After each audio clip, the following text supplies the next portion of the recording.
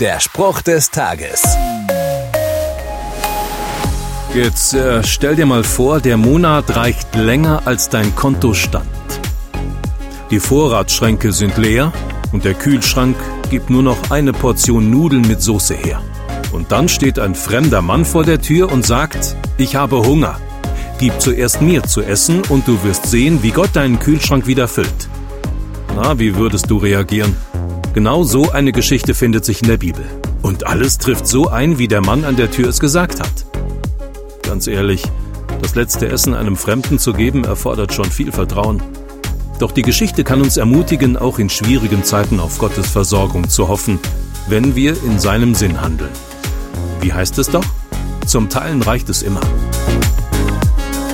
Der Spruch des Tages steht in der Bibel. Bibellesen auf bibleserver.com.